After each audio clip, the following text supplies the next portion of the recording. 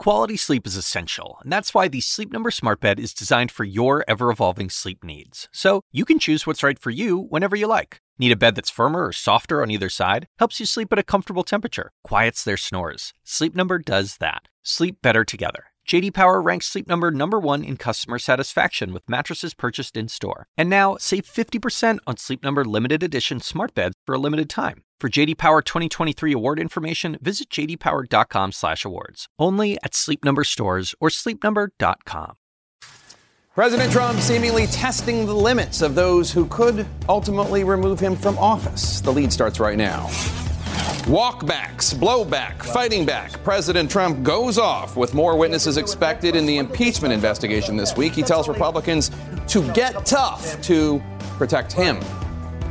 Desperate protesters throwing rotten vegetables at departing U.S. troops, pleading for them to stay to save their children's lives as President Trump insists he knows more about the situation in Syria than his critics. Plus, running like there may not be a tomorrow, a 2020 underdog says she's riding a wave of momentum and new cash as Senator Elizabeth Warren finds herself continuing to be a target for fellow Democrats.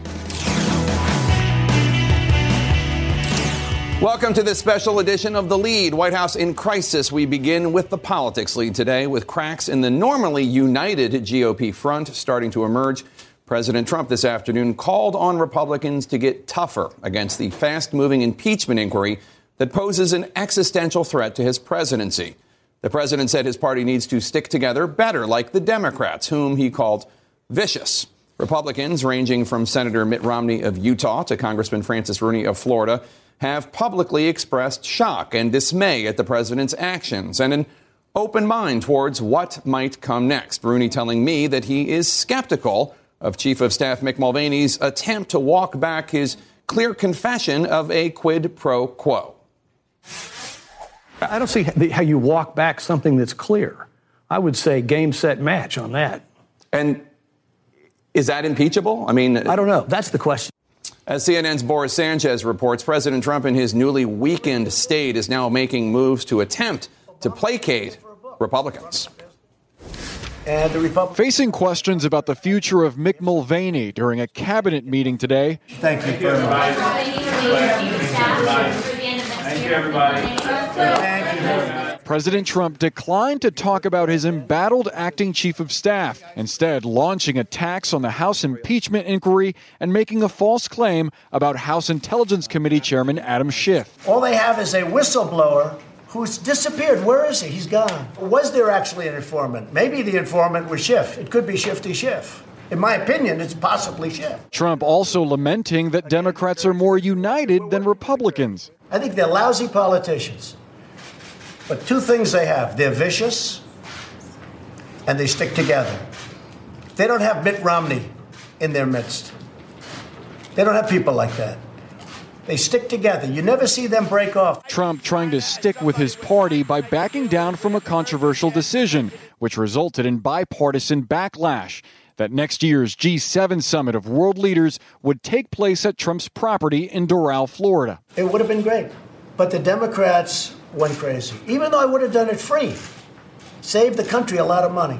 Then they say, oh, but you'll get promotion. Who cares? You don't think I get enough promotion? I get more promotion than any human being that's ever lived. I think I get. Behind closed doors, growing doubts about whether Trump will break off with his third chief of staff in 3 years. While aides say Mick Mulvaney got a show of support, a round of applause during a senior staff meeting today, sources say that Trump believes his acting chief of staff is mishandling the White House's impeachment strategy. Trump increasingly agitated after spending the weekend indoors watching negative news coverage of last week's disastrous briefing in which Mulvaney acknowledged the president sought a quid pro quo with Ukraine, military aid for political favors. One source close to Mulvaney says that after 10 months on the job, the former congressman is searching for an exit, though he publicly denies it. Listen, I'm very happy working there. Did I have the perfect press conference? No. But again, the facts are on our side. Now, Jake, on the subject of Doral, President Trump said that he wished he could have held it there, that it would have been the best G7 ever. The president also lamenting what he called the phony emoluments clause, incorrectly suggesting that he's the only president ever to donate his salary and possibly also George Washington, Jake. Wait, the president said something that wasn't true? Boris Sanchez, thanks so much. Appreciate it. Let's talk about this with our experts here. And first of all, Tolu, President Trump said that if the G7 had been held at his resort in Doral, Florida, it would have been free. What on earth is he talking about? No one ever said anything about he would pick up the expenses for it. That's made up. Yeah, the acting chief of staff, Mick Mulvaney, had a long press conference last week where he said that it would be done at cost. He said nothing about it being free. It was not part of the talking points from the White House as they were trying to defend this over the 48 hours that it was a thing. And then after it became not a thing and the president pulled it back, he said, I would have done it for free. So there's some sort of revisionist history here where the president's trying to make it look better than it would otherwise. And Republicans were the ones that really caused this to be pulled back. It wasn't Democrats. It wasn't the media, as the president said. But over the weekend, he talked to a lot of Republicans who said this is not a good idea. Not only the constitutional problems with the emoluments clause, but also politically, it doesn't look good to have the president basically awarding himself a federal contract. It's very easy for Democrats or anyone to put this to the public and say this does not look good. The president is awarding his own hotel this government contract and having foreign leaders pay to stay at his hotel. It's a very easy argument to make for Democrats, and that's why Republicans were like, let's go a different route. Yeah, this stinks. Exactly. And Kerry, the president went on a bit of a rant about Doral, and he mentioned the Constitution, a specific clause, a very, very real clause. I want you to take a listen. I don't run my business. I actually put all the stuff in trusts. They run and I didn't have to do that, but under no obligation to do it. I don't think you people with this phony emoluments clause, and by the way, I would say that it's cost me anywhere from $2 to $5 billion to be president. Yeah, we have absolutely no idea where he gets that number from. And, of course, we have no idea what his tax returns look like because for the first time since the 70s, he hasn't released them. But that said, I want to focus on this phrase, this phony emoluments clause. That's not a phony clause. But why don't you, the president sometimes watches cable news, I believe. Why don't you try to explain what the emoluments clause is? Sure. So this is the Constitution. And in the Constitution, there are two different references to emoluments. Emoluments means fee or compensation. And there's one part of the Constitution that talks about domestic emoluments, which means that he can't accept an emolument or a fee from the United States government or from the states. And then there's a second part in the emoluments clause which talks about foreign emoluments. And that means that as president, he can't receive a fee or emoluments from a king or a foreign government or a foreign state. And they're both in the Constitution. It's not phony. It's right here. And just not to put too fine a point on it, but the fact of the matter is he's violating these every day because people are staying in his hotels. One of the unspoken parts of that rough transcript with the president of Ukraine is when the president of Ukraine says, hey, I stayed at one of your hotels. That's great. I mean, that was the least of the crimes in that thing. But I mean, this is something that the president violates every time. Poor Jimmy Carter had to sell his peanut farm. Yeah, I mean, first of all, who doesn't love a girl who carries a pocket constitution? Props to Kerry right here. But what's amazing about this is that it shows Republicans can have influence over the president when they choose to exercise that power. He still has an emoluments problem that needs to be dealt with, but this reminds me somewhat of the Access Hollywood tape when Donald Trump's nomination was really in trouble and Republicans were ready to possibly abandon him. And they essentially forced him to go to the camera and issue that weird apology. Yeah. Donald Trump gets backed into a corner sometimes. And so I hope Republicans who realize that the president presents political problems for them understand that if they speak out in truth when they're right on constitutional issues, they can force him to take a better course. And, Jen, I want to ask you about Mick Mulvaney, because when you worked for Obama, you saw lots of different kinds of chiefs of staff, whether Bill Daley or Peter Rouse or Rahm Emanuel and on and on and on. A senior White House official tells CNN that Mulvaney got a round of applause by colleagues at the White House senior staff meeting this morning. I asked Jeremy Diamond, what the hell were they applauding? And he said it was just a show of support because he's been through a tough time. But I don't know. I mean, he said it wasn't the perfect press conference. It was more than just not the perfect press conference. He basically admitted that the White House was guilty of what they'd been accused of doing. True. And now the reality is we didn't need Mick Mulvaney's press conference to tell us that because we have the transcript or the notes from the transcript of the call. We have the whistleblower. We have the investigations that are underway on Capitol Hill.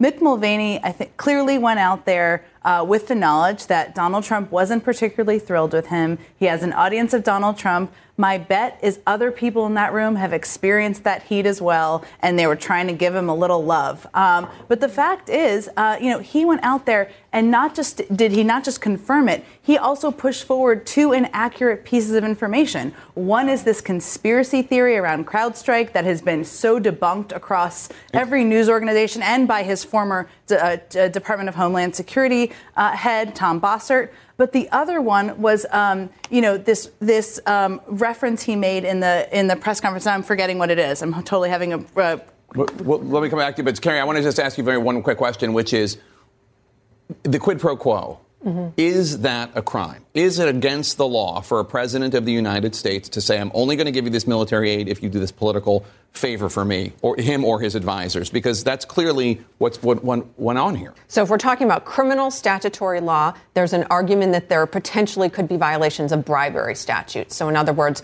offering an official act in exchange for something of value. So there is a theory that could apply. And then there's the separate constitutional issue, which is the potential abuse of his office, whether or not he is abusing his constitutional authority to conduct foreign affairs by using an instrument of U.S. national defense and foreign affairs to obtain political information that would be helpful to him personally in his political. So one is a matter of criminality, one is a matter of impeachment for the Congress. And one is constitutional. All right, everyone stick around. New reporting about the status of the impeachment inquiry and why it may take longer than Democrats initially expected. Plus, he's the one who sent the text message calling what was happening with Ukraine military and aid, quote, crazy. We're now learning more about that key witness as he prepares to testify tomorrow. Stay with us. We have brand new reporting in our politics lead today. It does not appear as if Democrats will be able to wrap up the impeachment inquiry as quickly as Democrats had initially planned to do so. CNN's Manu Raju is on Capitol Hill right now with the breaking news. And Manu, what are your sources telling you about the timing of this impeachment inquiry? They wanted to have got it wrapped up pretty quickly. Yeah, there was a hope that this could be done by Thanksgiving, but more and more Democrats are saying it looks like it could slip past Thanksgiving, potentially up until Christmas. It really depends on what else they glean from these closed-door depositions. What I'm hearing from a number of Democrats is that because of these depositions, more leads have emerged that have forced them to chase down more information. They've had to schedule more witness interviews, seek more records, and some witness interviews have been rescheduled. Just this week, there were 7 witnesses who were expected to come in. Now there are only 2, in part because of memorial services for the late Congressman Elijah Cummings, but for other reasons as well. And Jake, this is only the first part of this impeachment investigation. Afterwards, they're going to have public hearings. Afterwards, they're going to write a report making recommendations. And then at that point, the House Judiciary Committee would have to vote on any articles of impeachment, and the full House would vote. So you could see this taking a while. Getting it done in the next month now seems increasingly unlikely, Jake. All right, Manu Raju on Capitol Hill. And we have some breaking news and more new reporting for you about a key witness in the impeachment inquiry. Bill Taylor is a name that you're going to hear a lot tomorrow. He was the diplomat who sent that text message writing, I think it's crazy to withhold security assistance for help with a political campaign. That's the quid pro quo. Sources tell CNN that Taylor, who is the acting ambassador to Ukraine right now, was initially hesitant to take the role. CNN's Kylie Atwood has the breaking details. And Kylie, Taylor clearly had reservations heading into his new position. Yeah, he was heading into the position right after Ambassador Yovanovitch had been ousted. At the time, we didn't really know why she had left that role. Now we know because she told lawmakers that it was because President Trump wanted her out. He pressured the State Department to let go of her. So when they came to Ambassador Taylor at the time, who had already taken off time from the State Department, he had already been the ambassador, he was wary to take over the role. So he came in, he met with Secretary of State Mike Pompeo and some other senior officials at the State Department and asked them about U.S. policy towards Ukraine. He didn't want to talk about the politics. He wanted to know what the policy was. And he was convinced that there was a strong policy in that meeting. But even at the end of it, he still didn't agree to take the job. He was texting with Kurt Volker after that meeting, he was a special representative to Ukraine at the time, essentially saying, why don't you take the job if it's so great? Right. And Volker said to him, listen, I've got my hands full. I am dealing with Ukraine. I'm dealing with NATO. I'm dealing with Washington. You need to take this job. You are the experienced professional we need there. So he did end up taking the job. That was in early June. And then fast forward a few months, and we see these text messages. There was reason for him to believe that there was a quid pro quo, that the Trump administration was withholding the security assistance for Ukraine for political reasons. Now, he was told by the U.S. ambassador to the EU that he was wrong, that that was not the intention of President Trump. But the key here is that there's a reason that he thought that. And that's what members of Congress are going to try and get to the bottom of when he has his testimony tomorrow. All right, Kylie Atwood, thank you so much. Coming up, the strategy President Trump keeps testing to push back against the impeachment inquiry. That's next. Stay with us. The whistleblower gave a false account. I happen to think there probably wasn't an informant. The informant went to the whistleblower. The whistleblower had second and third hand information. You remember that. That was a big problem. But the information was wrong. So was there actually an informant? Maybe the informant was Schiff. It could be Shifty Schiff. In my opinion, it's possibly Schiff. President Trump this afternoon floating a lot of nonsense and fact-free statements in a cabinet meeting. Let's discuss. Carrie, seriously, just a 30-second bite, and you could spend 7 minutes fact-checking it. But let's just focus on the idea that the whistleblower has been discredited. Mm-hmm. The whistleblower's main allegations: one, there was a quid pro quo for foreign aid to Ukraine in exchange for political investigations that would help the president. The White House chief of staff, the rough transcript, and testimony have suggested that's true. The whistleblower alleged that the rough transcript was moved to a top-secret secure computer system. Mm-hmm. The White House has admitted that that's true. Mm-hmm. The whistleblower alleged that Rudy Giuliani was running an off-the-books foreign policy operation. Other witnesses have testified that that's true.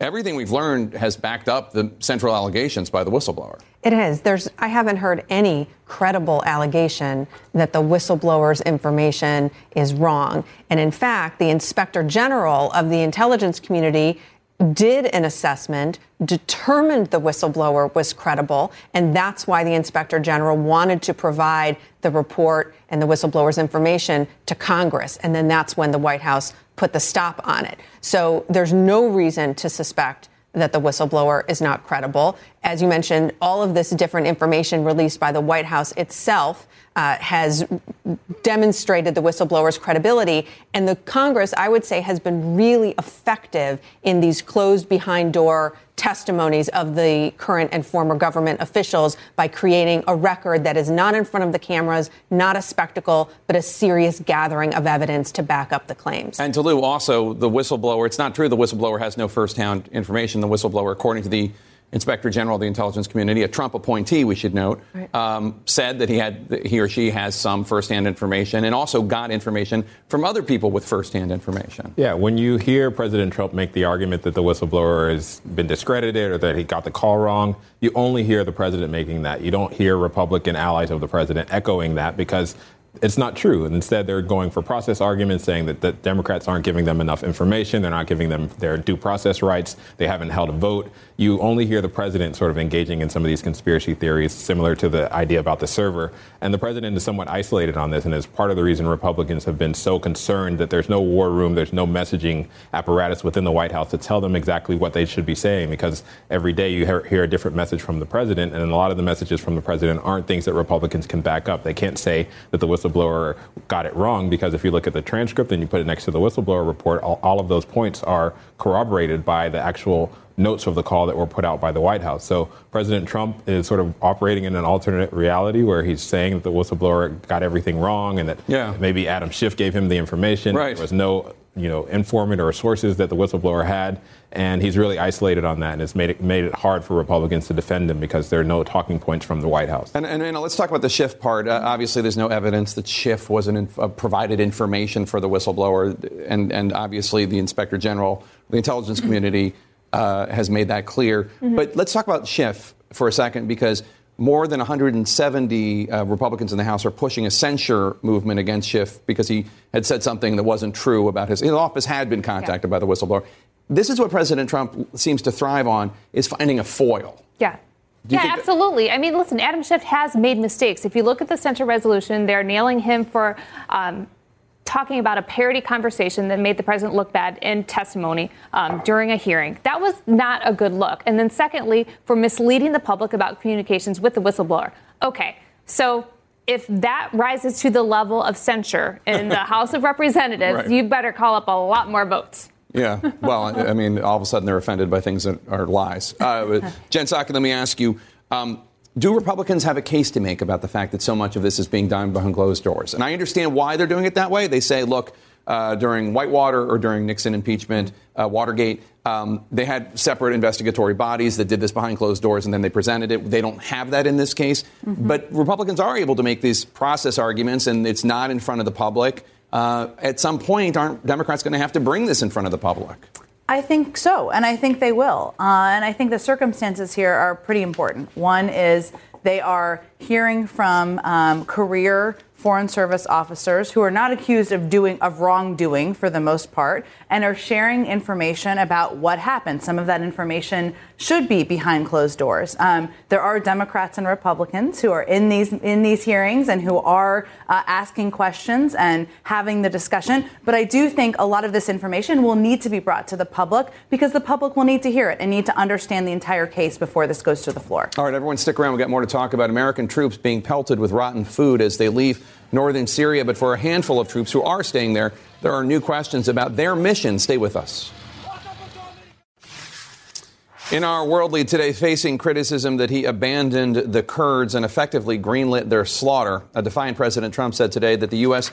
never promised to protect the staunch U.S. ally forever. This comes as Kurdish civilians delivered an unmistakable message of despair and frustration towards evacuating U.S. troops who were withdrawing from Syria, hurling rotten potatoes at American convoys. As CNN's Barbara Starr reports, a small number of U.S. troops may remain in parts of Syria to stop ISIS from regaining strength. A convoy of U.S. troops leaving northern Syria pelted with vegetables by protesting Kurds. And unprecedented language for an American commander-in-chief. It'd be much easier for me to let our soldiers be there, let them continue to die. Instead, a possible expanded role for some U.S. troops that are staying behind in Syria for the next several weeks. Our forces will remain in the towns that are located near the oil fields.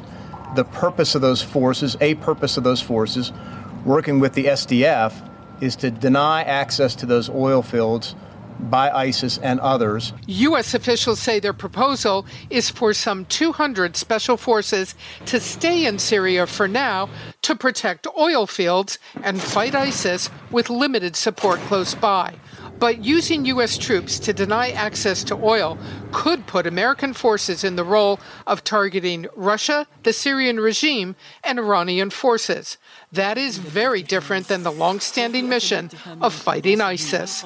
Trump ally Senator Lindsey Graham, who opposed the president's original withdrawal plan, is now happy oil is on the table. Guarding the oil fields in the south so Iran doesn't take them over is smart. Graham suggesting something that might appeal to the president. You could actually make money in Syria if you took those oil fields over and shared the revenue. We want to keep the oil, and we'll work something out with the Kurds so that they have some money. While most U.S. forces in Syria are now headed to the relative safety of western Iraq, they are not going home just yet, despite the president's promises. And we're using our economic power much more powerful in certain ways than playing with guns. Playing with guns. Well, the reality is some U.S. forces now will stay in the eastern oil fields. Some additional forces will be down south. So troops coming home, well, not just yet. And analysts, experts are increasingly worried, we hear, that all of this confusion about what's really happening on the front lines in Syria may someday lead to some very grave miscalculation. Jake. All right, Barbara Starr at the Pentagon, thank you so much. Joining me now to discuss, Democratic Senator Chris Murphy of Connecticut. He serves on the Senate Foreign Relations Committee. Senator, thanks so much for joining us. Take a listen to what President Trump said today. Where is an agreement that said we have to stay in the Middle East for the rest of humanity, for the rest of civilization, to protect the Kurds? And we have protected them. We've taken very good care of them. And I hope they're going to watch over ISIS. Certainly it's true that the U.S. was never supposed to be in the region forever. What's your reaction to what the president's saying? Well, first of all, the president has dramatically increased the number of American troops that are in the Middle East. So nobody should get away with him trying to pretend that he is the great military withdrawer from the region. In fact, we have thousands more troops in the Middle East, many of them guarding Saudi Arabia, than we did before the president took office. Second, this idea that the Kurds are better off, it's just absolutely nonsense. Yeah, sure, we didn't guarantee the Kurds safety for the next 1,000 years, but we absolutely told them that if they fought ISIS on our behalf, that we would protect them from a Turkish invasion. We not only convinced them to fight with us, but then we convinced them to take down their defenses against the Turks because we would protect them. This is an outright double cross, and there is no way that the president can spin it any other way. What do you make of the plans for the U.S. to leave a contingency force to protect Syrian oil fields from ISIS? Well, they're clearly making this up as they go along every single day. And there's two issues with this new plan to leave a couple hundred behind to guard the oil fields. First of all, if we're prepared to guard the oil fields from the Turks, then why weren't we prepared to guard Kurdish homes from the Turks? I mean, that looks just incredibly unsavory. And now the idea that we're going to somehow nationalize these oil fields and take the revenue ourselves and share some of it with the Kurds, that's absolutely disastrous. Second, the Kurds aren't fighting ISIS right now. The Kurds are fighting the Turks. The Kurds are trying to survive this onslaught from an invading army. So the idea that we're going to ask the Kurds to protect the oil fields from ISIS just belies the fight that they're actually in today. And if what the president is saying is that U.S. troops are now going to be directly fighting ISIS, that's not what the plan has been for the last several years. We've been there as advisors to the Kurds as they take the fight to ISIS. So if the president is now suggesting we're going to do that fighting directly, then there's going to be many more U.S. casualties than anyone ever imagined. Senator Mitt Romney last week, after this news was announced, called for hearings to figure out why this decision was made, how this decision was made. Republicans control the Senate. Mitt Romney, notwithstanding, have you heard of any of your colleagues, including the chairman of your committee, showing any eagerness to figure out why this happened?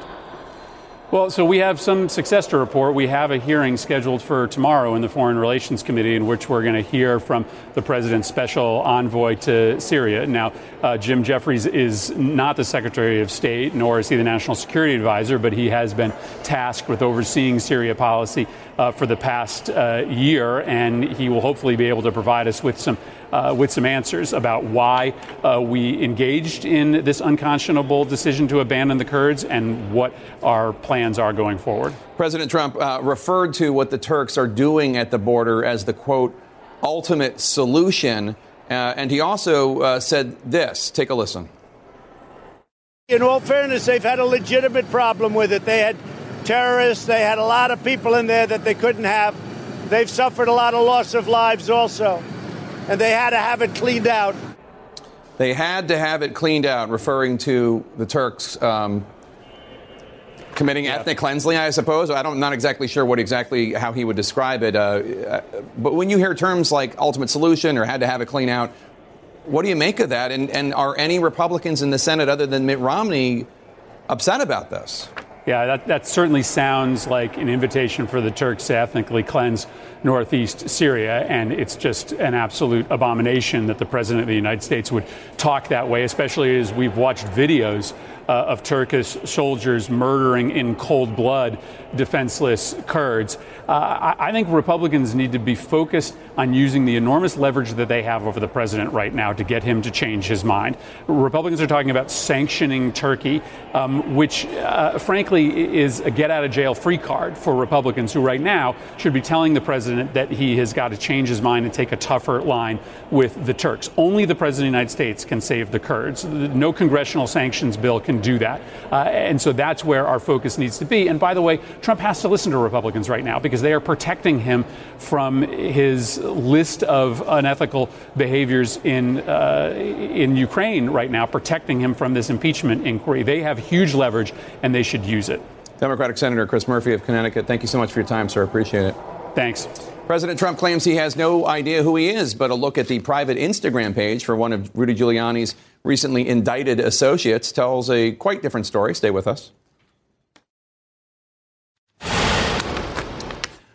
And we're back with this special edition of The Lead, White House in Crisis. The Wall Street Journal uncovering a slew of photographs from the private Instagram of Lev Parnas, an associate of Rudy Giuliani who was indicted in part for funneling foreign money into the coffers of a pro-Trump super PAC. The photos revealing the access Parnas had to the Trumps, despite the president's claims of ignorance that he had no idea who this guy was. Parnas posted photographs in 2018 of himself with Eric Trump, a picture he took with Donald Trump Jr., Lev Parnas with President Trump himself as president. He also posted what appears to be a signed picture of President Trump and First Lady Melania Trump. The note reading in part, quote, to Lev Parnas, "Thank you for friendship and dedication to our cause." Let's discuss. So, Carrie, a lawyer for Parnas told the Wall Street Journal, it's no surprise he has pictures with Trump. He was a major donor. He was helping Rudy Giuliani represent the president. But it does seem like there's a little bit more of a relationship than we'd been led to believe. The pictures look like more of a relationship, certainly with the Trumps, but also with Rudy Giuliani. I think what we're learning more and more about is just how much these roles were intermingled. And that's the question. And then that's what's going to end up getting them into potential legal exposure is there were all these different roles. So they were donors. They were making illegal donations. And according to the FBI in the original DOJ press release, it wasn't just accidental wrong checking of a box on a form, but it was intentional and deliberate violations of law. So you have that. You have this business relationship, whatever it was with Rudy Giuliani. You have the fact that these individuals were playing some kind of role on the Trump legal team. Yeah. And so there's just going to, I think there's more to come in terms of understanding the scope of their criminal activity and then whether that is connected to Giuliani and potentially others. And Tulu, apparently these Mensa members were also the guys leading Giuliani around Ukraine and trying to help him uncover dirt on the president's political opponents. Yeah, it doesn't look good for the White House politically that not only do you have so many members of the president's inner circle who have already pleaded guilty or been convicted of crimes, but now you have another round after the Mueller report of unseemly activity by the president's close advisors. Giuliani has said that he was acting on behalf of the president. That's been his legal defense, saying, I can't be, a foreign agent because I was acting on behalf of the president. But if you're also acting on behalf of these two men who are indicted by the Justice Department, it doesn't look good for the White House and for the president. And Amanda, another social media feed we're learning about is one belonging to Republican Senator Mitt Romney. Slate reporter Ashley Feinberg sleuthed and using information from an Atlantic profile of Romney uncovered this now private account under the alias Pierre Delecto. Romney telling the Atlantic in response, is it him? He said, c'est moi. The joke notwithstanding, in here you can find Romney liking a tweet calling for impeachment. It says, quote, betraying an ally about the Kurds should be one of the articles of impeachment. The idea is you can actually get a real window into how Romney really feels, even though he's already emerged as one of the more outspoken Republicans in this era. He's even more outspoken as Pierre. Yeah, well, number one, props to Romney for owning it immediately. That is refreshing. And I think we all see that he is largely a sympathetic figure. I mean, if you look at some of these likes he's issuing, he wants more credit for speaking out against the president and doesn't feel like he's getting it primarily from conservative writers who are inclined to support him. And so, Mitt Romney, maybe just need to make your voice a little bit louder. And what do you think of it all? Does it make you like him less, more? What do you think? Well, I think it's like letting the world into the dirty little secret we all have who have worked for politicians for a long time, which is that they're all sensitive. They never think they get enough credit. They're always a little mad at the press, but always want to be loved by the press. So that's what we see a little bit here. I do think it makes him more sympathetic, not just because he is more forward-leaning on impeachment than even he is publicly, but because you're seeing a human side of him, and that's always appealing when it comes to politicians. My favorite was Pierre Delecto liking a tweet by Devin Nunes's cow. I like that one. In which it was attacking Newt Gingrich for his various marital affairs. Welcome to Twitter, everyone. Well, welcome to 2019. Right. Pierre. May we. Riding the debate momentum, Senator Amy Klobuchar's strategy to try to turn her renewed attention into actual votes. That's coming up. In our 2020 lead today, candidates are sharpening their attacks against frontrunner Elizabeth Warren. Top among Warren's critics, Senator Amy Klobuchar of Minnesota, positioning herself as a more pragmatic and moderate choice. And after hitting hard at Warren on the new On the New York Times CNN debate stage last week, Klobuchar reported her best fundraising day yet, raising $1.1 million in just 24 hours. CNN's Jeff Zeleny joined Klobuchar on her bus tour through Iowa, where she says she's drawing larger crowds, though has yet to qualify for the next debate. Senator Amy Klobuchar is on the move. Great to be here. With no time to mince words or hold back. She's racing across Iowa, trying to turn her moment on last week's debate stage But I want to give a reality check here to Elizabeth into momentum on the campaign trail. It's clear she's tapping into something. How do you plan to address all the free stuff other candidates are promoting? Nothing in life is free. Okay, well, there we go. Well, we're going to give you all a free chocolate chip cookie when you leave. No. At a town hall meeting in Davenport, that question was submitted by Susan Stroutbeck. And elaborate who you're talking about when you say free stuff. I'm talking about Bernie. I'm talking about Elizabeth Warren and how college is going to be free, how health care is going to be free. I'm sorry. We can't do that. A fresh sense of urgency is surrounding Klobuchar's candidacy as she scrambles to qualify for the November debate. Still an underdog, her confidence is rising. And I have a bus. I mean, come on. We rode along to ask about her increasingly pointed message toward her rivals. That's why I get concerned when some of the other candidates are making promises that I don't think that they can keep. No. So you're saying that Elizabeth Warren and Bernie Sanders are not being straight with people by how they would pay for all these programs? Yes. Have you made that case, do you think, to some of those progressive voters who say now's the time to think big? Yeah, but I'm thinking big, too. Essentially, Senator Warren said, though, that you're not thinking big enough. You're not thinking bold enough. I guess big enough only means that everything's free. Is that what it means? There's little doubt that Warren and Sanders have stirred far louder enthusiasm. But Klobuchar is testing the appetite for a moderate message in a party moving unmistakably to the left. She's signing up voters one at a time, making the case Democrats must choose a candidate who can win in Trump country. For the first time, I thought she came across as being a lot more forceful. She was a force to reckon with. Betsy Pilkington took notice of Klobuchar last week and contributed to her campaign. She's one of the new donors who helped Klobuchar raise more than $1 million in the first 24 hours after the debate. I liked what she had to say, that she was more centrist. She wasn't afraid to go up against Elizabeth Warren. Now, Klobuchar's aggressive questions have certainly had some results in the short term. Senator Warren is now promising to outline a new plan for how she would pay for Medicare for all. Now, Klobuchar said she eagerly awaits Warren's answer. But, Jake, she added this. If she would have a good answer, we would have seen it by now. Yeah, that's tough. I guess votes are coming soon. Jeff Zeleny, thanks so much. Appreciate it. You can follow me on Facebook, Instagram, and Twitter at Jake Tapper. You can tweet the show at The Lead CNN. Our coverage on CNN continues right now. Thanks so much for watching. We'll see you tomorrow.